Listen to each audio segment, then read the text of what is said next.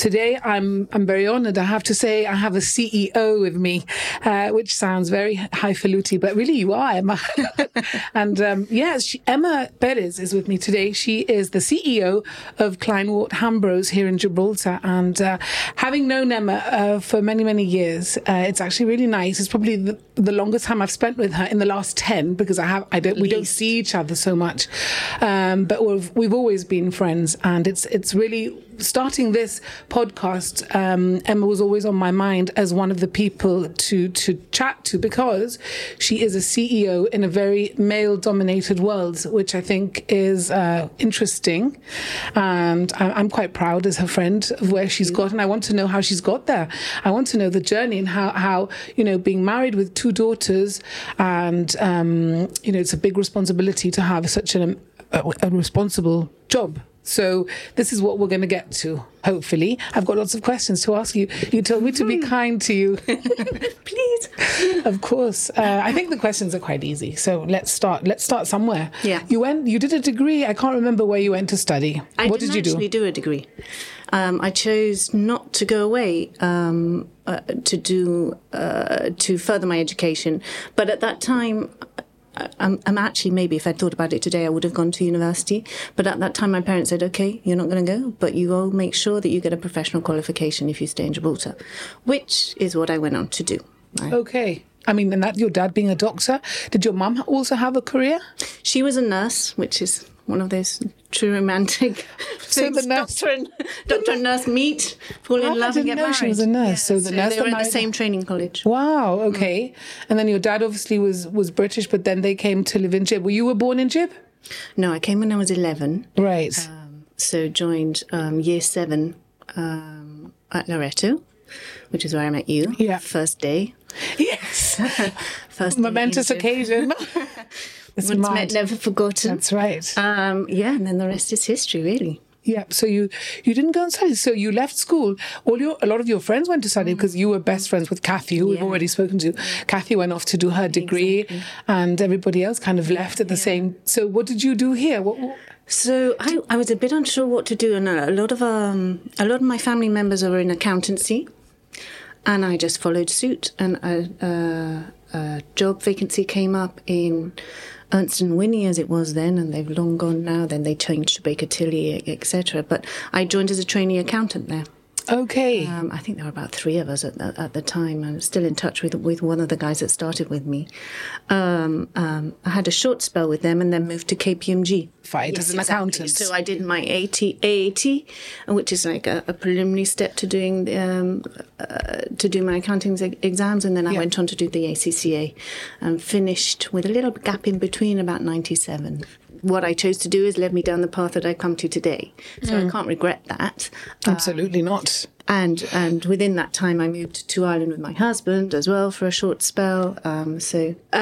My husband was a lieutenant at the time, and it was just after we got married, and he got a posting to Northern Ireland, to Omagh actually.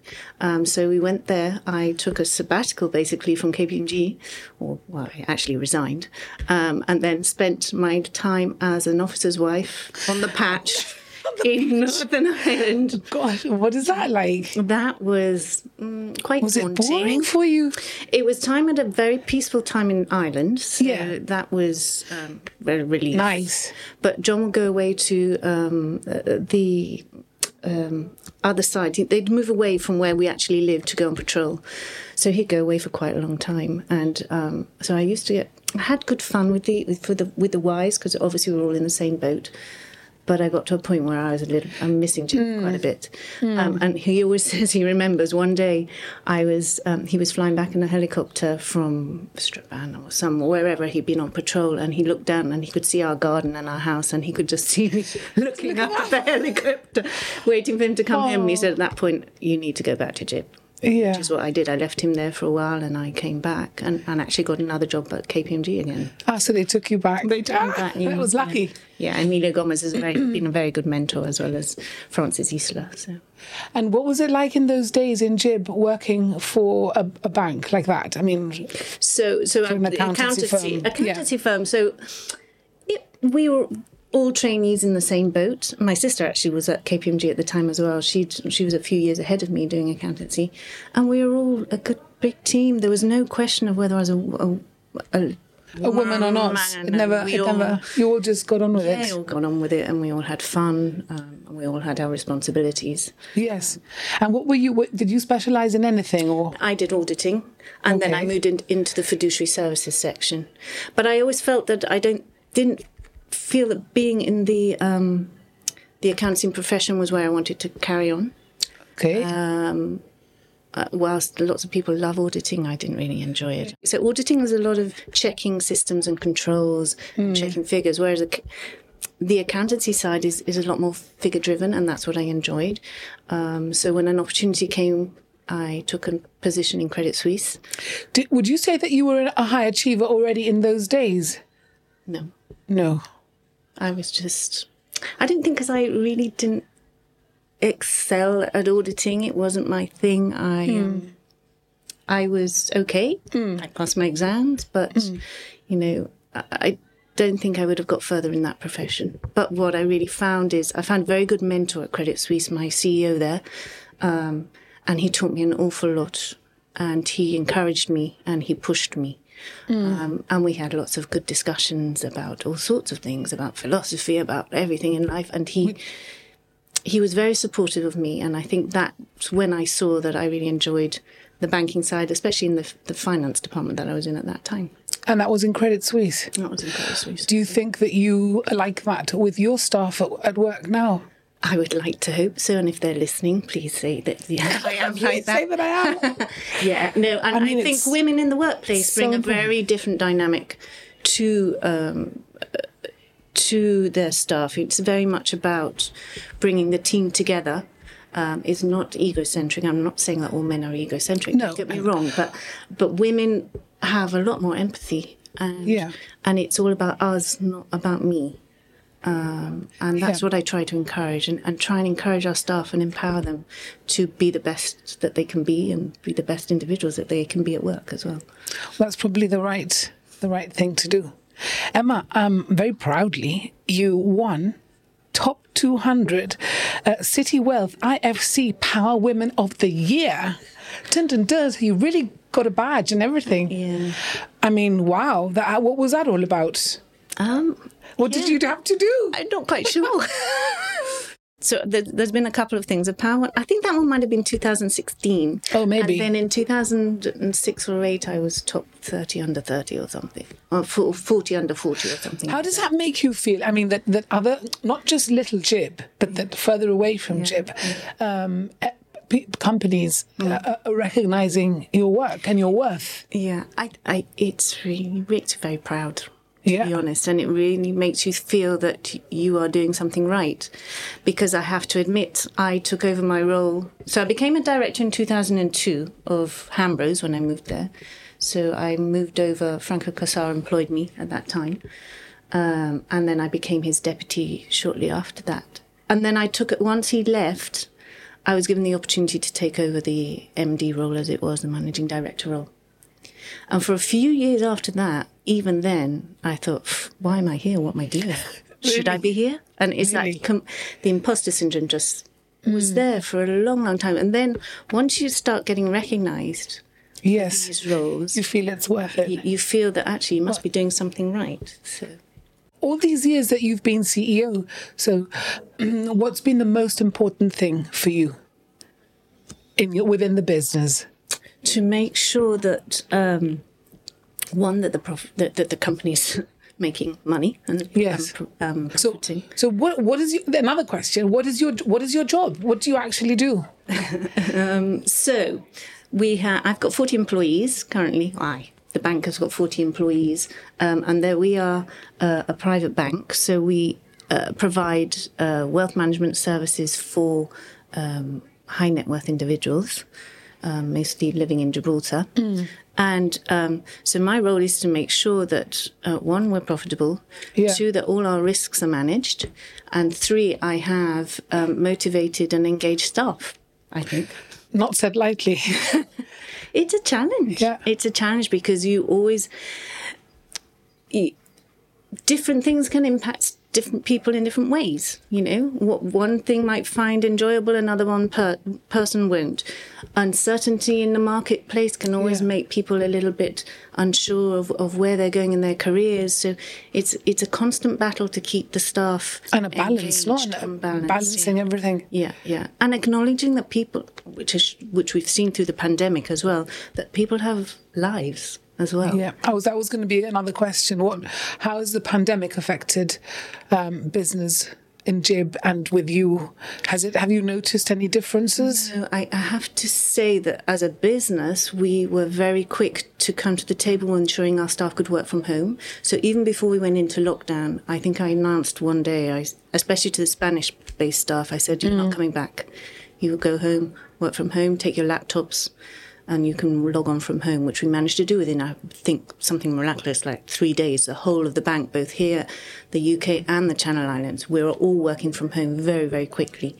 And then the first lockdown, I think people found easy. Yes, because it was a new thing. Yeah. So it was quite fun to work from home. Exactly. Second one was very, very different. I found that really hard. And I'm being very generic here, but the woman in the home tends to run the household still and have her job. And then when it was working from home, it was also making sure the kids were logged on for school. And then they would want lunch. And I think, lunch? I never do that at work normally.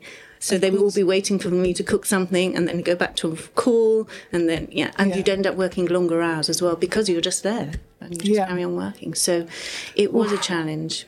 I think what it's led on people to realise now is that women who work need that flexibility at work.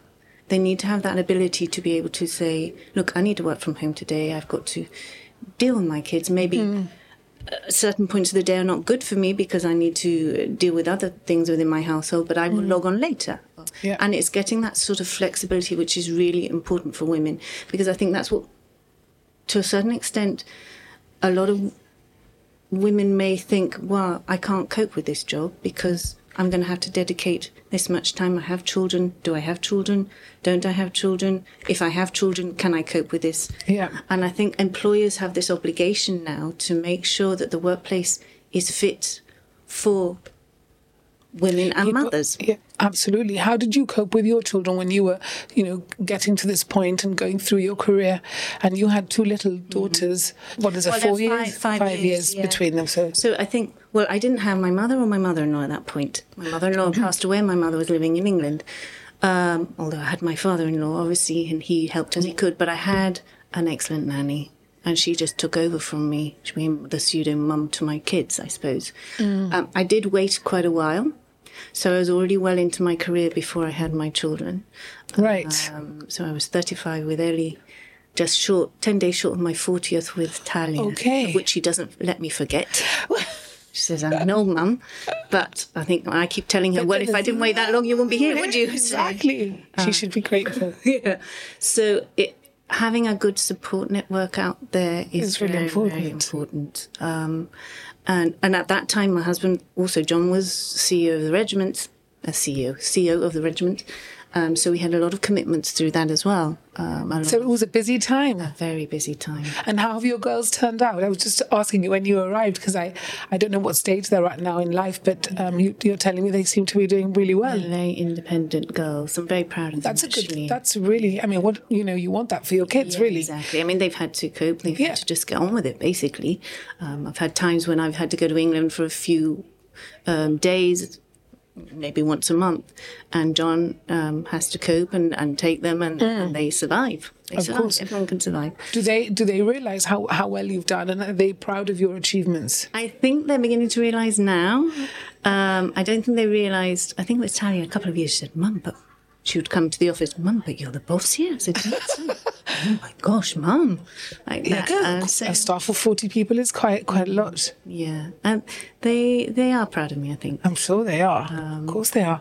And how do you rule? How do you rule work, and how do you rule home? Do you use the same sort of methods? I don't know. I think my kids think I'm a pushover, to be honest. Anything for an easy life. But I trust them and I respect them. And, I always say, please don't let me down. And I think that they take that on board and they're conscious of that. That's good. And then at work, I'm not authoritarian. I think it's really important, actually, when you have a job that you don't have to change who you are. Because, you know, in the old days, in the 80s, you would hear women taking on board position and they become almost a pseudo-male and be, you know... You've never done that? No, true to my word, I'm an empath. Yeah. Very empathetic, and I'm known for that in our executive committee at group level as well. Emma's the person, if you need to get a feel for the room or talk to, that's me. In your environment, are you surrounded by many women or many men? Is the accountancy world here in Jib male dominated or female dominated? And do you notice if it is? What kind of attitudes do you come up against? I think, was it 16 years ago? Very different environment to what it is today. I still think we've got a way to go, but I think, trying to get through that, it's not a glass ceiling, it's almost like the male-dominated environment was challenging and to be respected. And I always felt that a man at that time, and even now, a man walks into a room, he feels a presence, he has immediate trust of his people. A woman has to gain that trust. You still think that happens now? I still think that now. But, you know, it's moved a long, long way. And we've got so many brilliant women in the jurisdiction. Are you seeing more women now in your jurisdiction? Yeah. I mean, there were just a handful when I took over. Now it's amazing to see the partners in law firms, in accountancy firms, entrepreneurs. It's a vibrant place for women. I do still think we're slightly behind other jurisdictions, but we are doing a lot better. And I wanted to know something. How do you empower your female staff, and how do you empower your daughters? So empowering female staff, I think it's really important with women that you stand by them and encourage them to achieve. And in fact, within the bank, we have two things I want to talk about. One, we've got a gender equality forum, which I am involved with another of other people at group level, and that is about empowering women and ensuring that we can get the best out of them to push them to further their careers in our organisation and give them the tools that they need to do that. Women tend to think a lot about whether they can do a role or not, so they would maybe be more reticent about going for a role, whereas a man will just go for it and say, and wing it, you know, and they would do it. Yeah. Men are also more open to asking for a pay rise, for example. Women are less reticent. I was going to ask you about that. And I've read recently that women's self-esteem is 3 times lower than a man's. Really? So it's about bringing out the best of these individuals and, letting them shine. And let them be themselves at work and know that they're going to be listened to and respected and trusted. It's giving women the confidence to know that you can do that. You can achieve it. It's not without its hard work or pushing yourself outside your comfort zone, because I always say that is what is going to make you grow. Our vision is to be a leading responsible bank. What does it mean to be a responsible bank? Working together for our clients, colleagues, communities, and the climate. For our clients, building sustainable legacies. For our colleagues, promoting diversity, equity, and inclusion. For our communities, making a societal impact. For the climate, reducing our carbon footprint. We strive to make a positive impact in all that we do. Climate Hambros, a responsible bank. Tell me about your team at work, Emma, at Hambros. What do they like to work with? Have you got a good team at executive level with you? Yeah, I think we do. We've got a pretty young team at the executive level. Our group CEO has been with in the current role for about 2 years. He started in the midst of the pandemic. And I'd like to say we've got quite a diverse team as well, actually. And I'm feeling that now. You are. There's a number of women, but also different backgrounds, different race, different it's all very inclusive.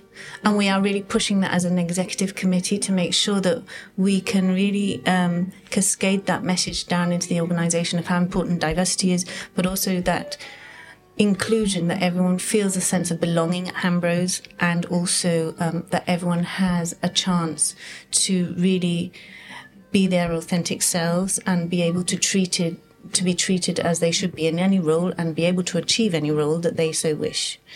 Well, that's fantastic. For all, basically. And do you do lots of fun things with your staff? Because I know a lot of my husband's company does. They take them here and there, and they have nice parties. Do you do all that? We do that. Locally, so you've got we're a pretty good good at that. ambiente with your. I like to say that we're a family. I always say that you're in the Hambros family when new starters start. We actually had a new team that started with us in January, and they said, "My God, you're always eating and drinking," and it is. We always are. We always are.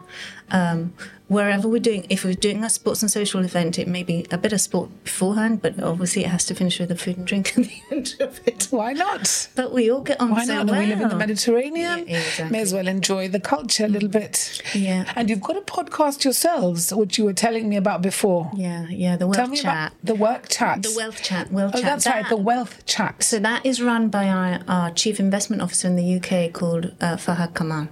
And he'll get different people coming to chat to him about various different things. It could be charitable, it could be women in the boardroom, it could be entrepreneurs. So he'll speak to different people and invite different people either from the bank or externally to chat to him. And they're interesting. Quite popular. Yeah, quite popular. Great. So where is life taking you? I mean, you've got to the top. What you're going to stay there for a little while longer?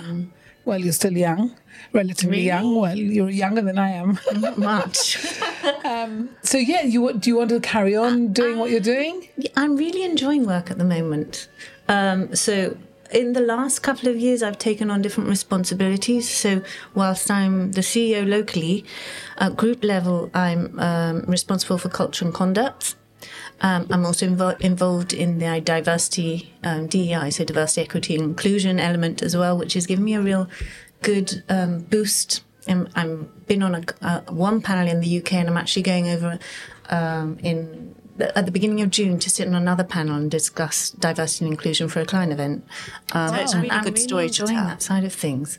Do you take Gibraltar with you everywhere you go?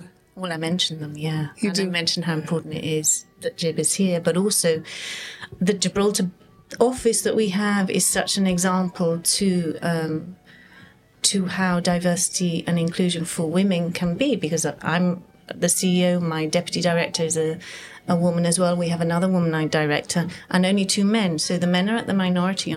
We're a good example, I think. You really are. So you're going to keep going? Yeah. And that's what's we're moving. We're moving offices soon, which should be happening in the summer some point, and that is quite a big move for us because we've been in our existing building since they came to Gibraltar 40 years ago. So we're celebrating our 40th anniversary this year. So lots of big milestones, and I really like to see that through. And also the business is doing really well. Very positive.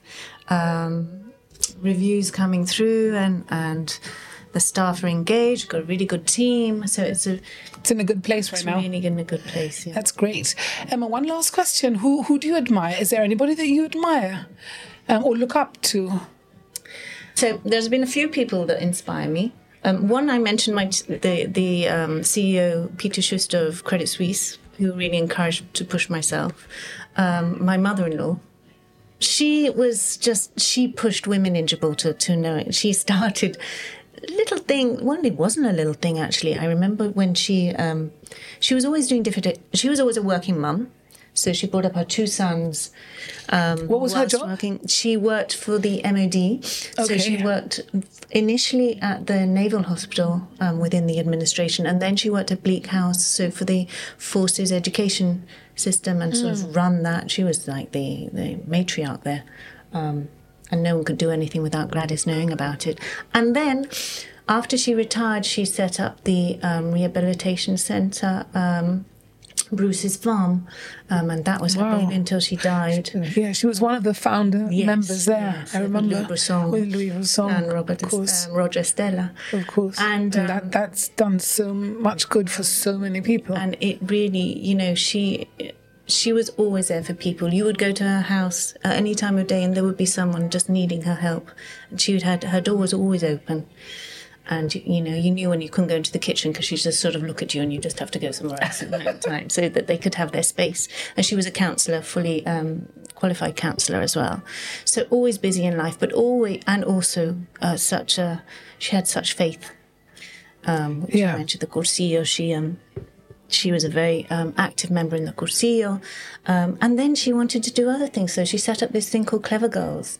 And it was a night of women showing their hobbies and their talents. Yes, exactly. And what did that involve?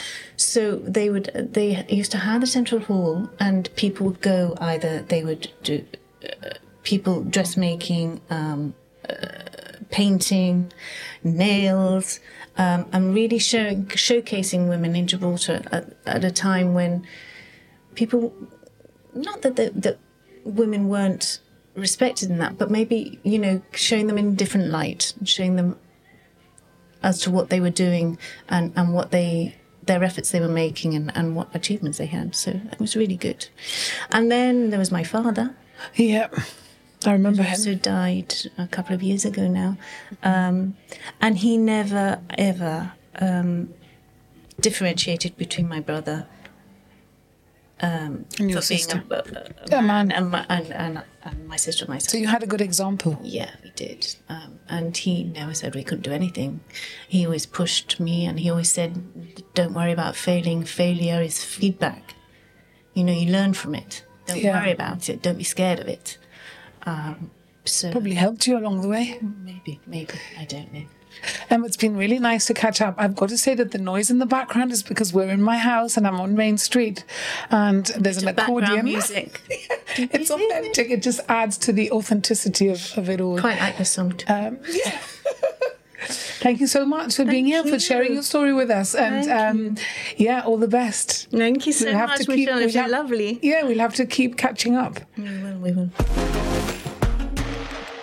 You've been listening to Women Rising, a series of talks where I've chatted to fabulous and inspirational women exclusively about their lives and their losses, their struggles and their successes, and their contribution to this world where they are empowering others and making a huge difference in our community. Thanks must go to my producer Charlie Hurst for putting this podcast together. Catch him at soundunit.co.uk. And a huge thank you also to Beatriz Garcia, who has designed and painted the podcast icon. She's at beatrizgarcia.com. Should you like to advertise your business on my podcast, please get in touch, and please like and rate the show on your favorite listening platform, and comment also if you can. And should you want to get in touch with me, my email is rougejib@gmail.com.